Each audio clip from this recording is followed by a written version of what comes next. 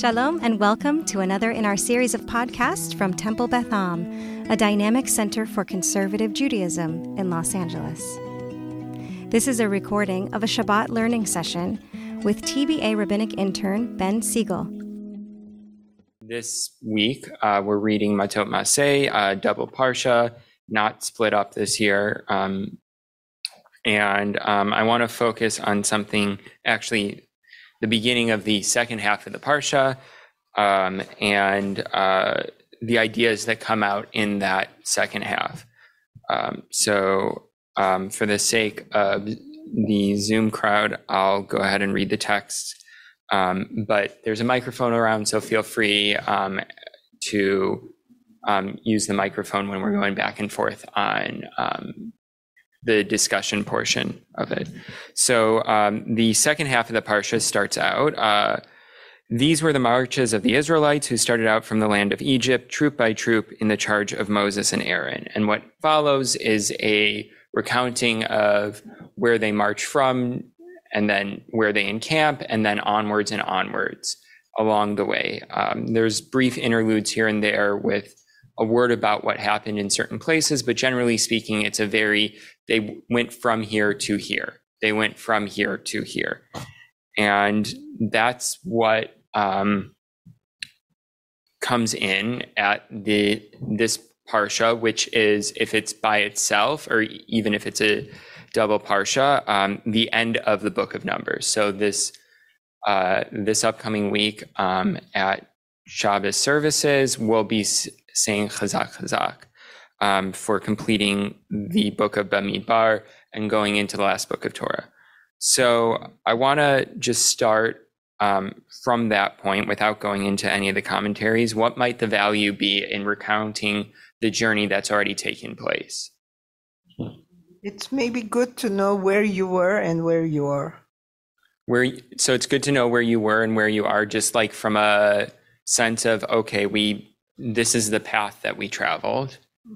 I'm not talking about I'm not talking about this journey in particular. I'm just saying in general, what's the value of recounting a journey after you've undertaken it? I experienced something of Boo. Did it have questions to ask? Hello, what question? Would you do it again? Was it worth it? Great. All So those things are asking. So it's worth asking all sorts of different questions afterwards. Was there value in it? What did you get out of it? Would you do it again? Things like that. Yeah. She said far more eloquently than I would have said. I agree. Oh, okay. And I didn't repeat it nearly as eloquently as it was said. But yeah, there's all sorts of different things we can look back at a journey and learn from the journey. Taking lessons from the past and using them in future journeys. Yeah. Staking a claim. Our claim on, okay. Yeah, so the whole journey helps to stake a narrative claim at the very least, if not more than that, on the land of Israel. That's where we're headed. And now we have like the receipts to show that this is where we ended up. Okay. Doubting that's Mm-hmm. Or say, well, this never happened. No, when you're saying I went here. So just so recap for people who are listening in, that recounting a journey is Proving that you're doing it's proof that it actually happened to a certain extent. The synagogue, I don't know understanding of things. Journeys, they're not easy. It's not easy. It's a certain degree of aggravation and inconvenience, and it disrupts your life. Yeah. Journeys are. Anything out of it, then why go? Mm-hmm. That kind of stuff. Yeah. Journeys are a lot, and there's value in looking back at the value of them. Contemporaneous documentation. Yeah. Having a sense of what happened as it happened, because that's going to be the most accurate portrayal of what happened. Our memories start to slowly cloud over time, and it may not be the most accurate portrayal. There's a lot of things that can become a little bit rosier over time. There's a lot of things that can on the other hand, just kind of seep in and be viewed in a more negative light as life progresses. It shows resilience also. Resilience, okay. We went through that journey when we have exile or other problems. We had a march 30 years ago. Yeah. Journey. Yeah. There's, for sure. AJ? That's a great point, AJ. The idea that this isn't just a journey of the people who started it, it's also a journey of the people who were born along the way who may not know the entire journey. And so it's recounting to them that journey as they're on the eve of going into the land of Israel, which will mean that I'm going to bypass that second question there because we've kind of already answered that as well. Why this section would be at the end of Bamidbar instead of Dvarim, because now in Dvarim, Moshe is going to do his piece, but before that, we need to kind of come together as a community and reflect before the leader has the final word. So I'm gonna continue on so that we can try and get through at least a couple of these texts. Rashi has a commentary on. There's quite a few commentaries on this. The commentators go nuts for these very open-ended places to ask questions, and they're quite lengthy. So Rashi says, why are these stations recorded here? In order to make known the loving acts of the omnipresent, that although God had decreed against them to make them move about and wander in the wilderness, you should not think that they wandered and moved about without cessation from one station to another station all the 40 years, and that they had no rest. For you see that there are here only 42 stages. Deduct from them 14, all of which were their stopping places in the first year after they left Egypt, before the decree was made, from the time when they journeyed from Ramses until they came to Rithmah, whence the spies were sent out, as it is said, and then he's going to give proof that this happened where it did. So you learn, further deduct from them the 8 stages, I'm at the dash, further deduct from them the 8 stages which were after Aaron's death, those from Mount Hor to the plains of Moab in the 40th year. It follows that during the whole of the 38 years, they made only 20 journeys. This is excerpted from the work of Rabbi Moses the preacher. Rabbi Tanhuma gave another explanation of it here, of why these stages are recorded here. There's a parable. It may be compared to the case of a king whose son was ill and whom he took to a distant place to cure him. When they returned home, the father began to enumerate all the stages, saying to him, here we slept, here we caught cold, here you had a headache, etc. And this is from the Midrash. So to summarize this, why is Rashi saying that the journeys are recounted in Rashi's words? To figure out what took them so long? Not exactly. He's actually saying that that it didn't need to, yeah. Right. So he has an interesting read on it. Yeah, it is, to a certain extent, it is what Rashi's saying, that it didn't need to take them so long. It went at a slower pace than it needed to. But there's a little point in there that Rashi's trying to make about why it took so long if it didn't need to take so long. But that's not what Rashi's saying here. Yes, that is practically the reason why it's happening, is in part because God decides after the incident with the spies that there needs to be a new generation to go into the land, that the current generation isn't ready for it. But Rashi's saying something a little bit different. The parable, why would he bring that? Okay. And regardless, after all, we have enough documents. The precision's important, but that's not quite the point. Rashi, it's on that first page. That is like the crux of his argument, and then he makes the argument, and he tries to prove the point again with the end.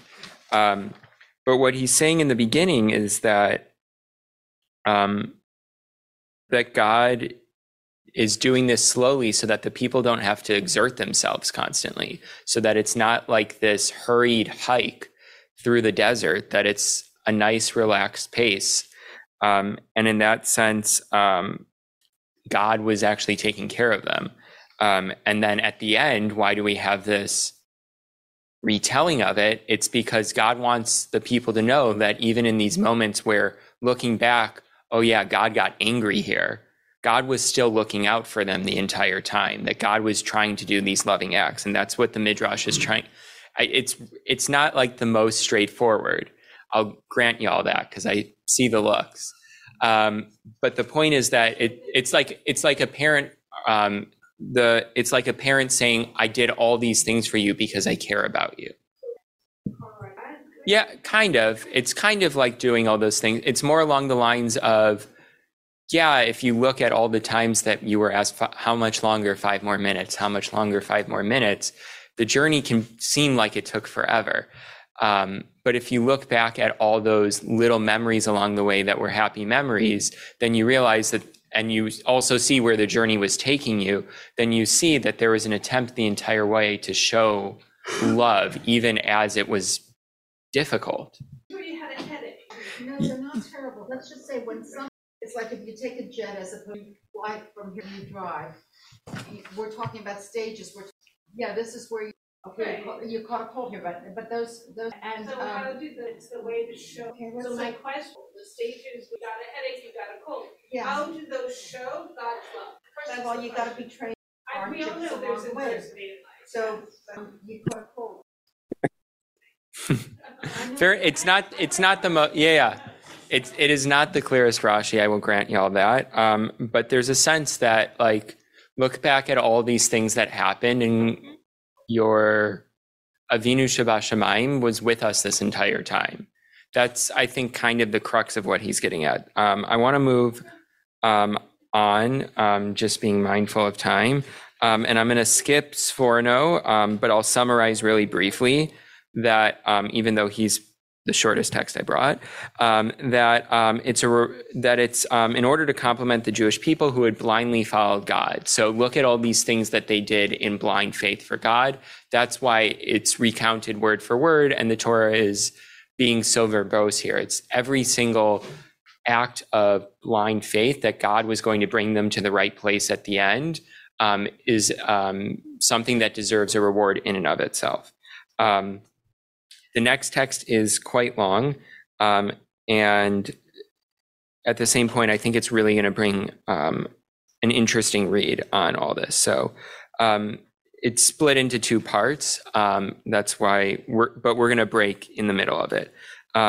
So we're catching him halfway in, and he's explaining, because, like I said, very verbose, but he's explaining why it is that it begins with, that the verse begins, Eile Ma'aseh B'nai Yisrael, these were the marches, using this logic that the word Eila is always used the same way. But here he's going to focus on a different word. We also need to emphasize why the Torah chose to emphasize, we also need to explore why the Torah chose to emphasize the journeys, i.e. the Israelites breaking camp, rather than to emphasize that they made camp, i.e. that they arrived at a destination. The question is especially relevant in view of Tanchuma on our verse, which describes the situation in terms of a parable, which is the one that Rashi brought. So we're going to skip down to, although I will say it's told differently. Yes. Okay. So I'll go through the telling if you think it makes more sense. A king had a son who was sick, so he took him to one health spa after another. When the son had finally been cured and the father took him back home, the father would reminisce with him about all the various places they had been together prior to the last one where the son had been cured. If the Midrash correctly summarized the reason why the Torah lists all these journeys, it would surely have been more appropriate to list the places where they stopped over, i.e. the arrivals. We also have yet another Tanchuma which claims the reason the Torah lists all these journeys is so that the desert which hosted the Jewish people during this period would receive its appropriate reward in the future, as alluded to by Isaiah 35:1. The arid desert shall be glad, the wilderness shall rejoice. This Midrash, too, would make better sense if the Torah had concentrated on describing the times spent by the Jewish people camping in the desert, rather than the occasions when they broke camp. So real quickly, just to summarize, and then we're going to continue on. What's Orach Chaim's difficulty with the use of the word journeys and the way that this verse is being set up? What's his problem that he's then going to solve in the next part? Great. The emphasis in this is that they left and not that they arrived someplace. So I'm going to continue on. Yeah. Well, that we're emphasizing the fact that they went on the journey and not that they actually got to the destination. So that comes out in the way that it's in the use of the idea of journeys, that they left the camp. We're going to continue on, and just stay with me because it's going to get a little something. Zohar. It's going to get a little Kabbalistic. Our verse may be understood when we consider what the Zohar has to say about the purpose of the Israelites' trek through the desert. It was meant to enable the Israelites to seek out isolated sparks of sanctity and to release them from captivity. These sparks had been taken captive by the spiritually negative forces who have made their home in the desert. God made the Israelites travel through such places in order that their sanctity would act as a magnet and attract such lost sparks of sanctity. The only way this could be accomplished was by means of total sanctity, i.e. a combination of the sanctity of Israel, the presence of God, Shekhinah, and the Holy Torah. It required the presence of 600,000 souls, which originated in holy domains. Moses matched these 600 individually holy souls, as he is perceived as the tree from which all these souls are branches. In a combined effort, these forces of sanctity were able to overcome the forces of impurity, which kept many of the lost sparks of sanctity captive. According to the Zohar, then, these sparks could be captured while the Israelites were actively journeying, not while they were passively encamped. And it is this that the Torah has in mind when writing, "These are the journeys." The word Elah is indeed in sharp contrast to any other journeys ever described anywhere, as never before had there been a journey which was accompanied by so many elements of sanctity. So according to the Orach Chaim, why are the journeys being recounted then? It's the journey, not the destination. Yeah, great. What lesson comes out of that then? Yeah. The lesson is applied to the word 60 years to learn from Caesar Chavez. The reason it's God was with us. So the lesson is that God was with us on the journey, that the journey wasn't being undertaken alone. Yeah, fair enough. We don't need to necessarily get into the Kabbalistic, but so Sandra brought up this idea of good versus negativity, we'll call it, or and a question of whether or not that's kind of what's coming out of it. I'm going to use the contrast that you're bringing in, but change the language, if that's all right. It's an idea of the ability to bring holiness to places that may be lacking it. The idea, and so all the more so this idea that in the desert where there's nothing, there is nothing, that even there, the Israelites were able to bring holiness through the correct actions, through, among other things, community, right? It really brings up this idea that they all need to be together to make this happen. If there isn't the community, it doesn't happen. So there is a sense that you need that holiness can be brought through community in any place. You and Miley Cyrus figured it out. Yeah. So that was, yeah, we'll get there in a second.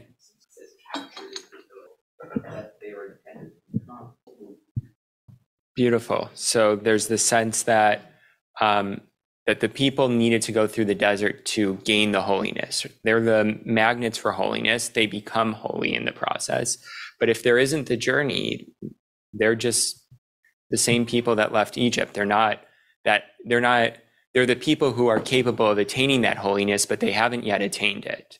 And so the journey is really necessary. And that's where, yeah, go ahead. No, go ahead. Yeah. Are the experiences and sparks of holiness the same thing?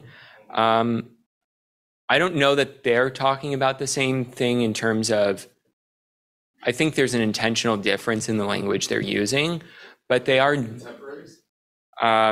No, they're not contemporaries. Orach Chaim has access to Rashi. Rashi does not have access to Orach Chaim. But they are talking about something similar, which is why I brought in the last source, which is the most contemporary source and not inherently a Jewish one. There's a sense that regardless of whether you're talking about sparks or experiences, there's something that you gain from journeys that you don't gain from sitting in place. So that's why I brought in this, this last text from Miley Cyrus, The Climb, which I won't sing for everyone's benefit. But every step I'm taking, every move I make feels lost with no direction. My faith is shaking. But I got to keep trying, got to keep my head held high. There's always going to be another mountain. I'm always going to want to make it move.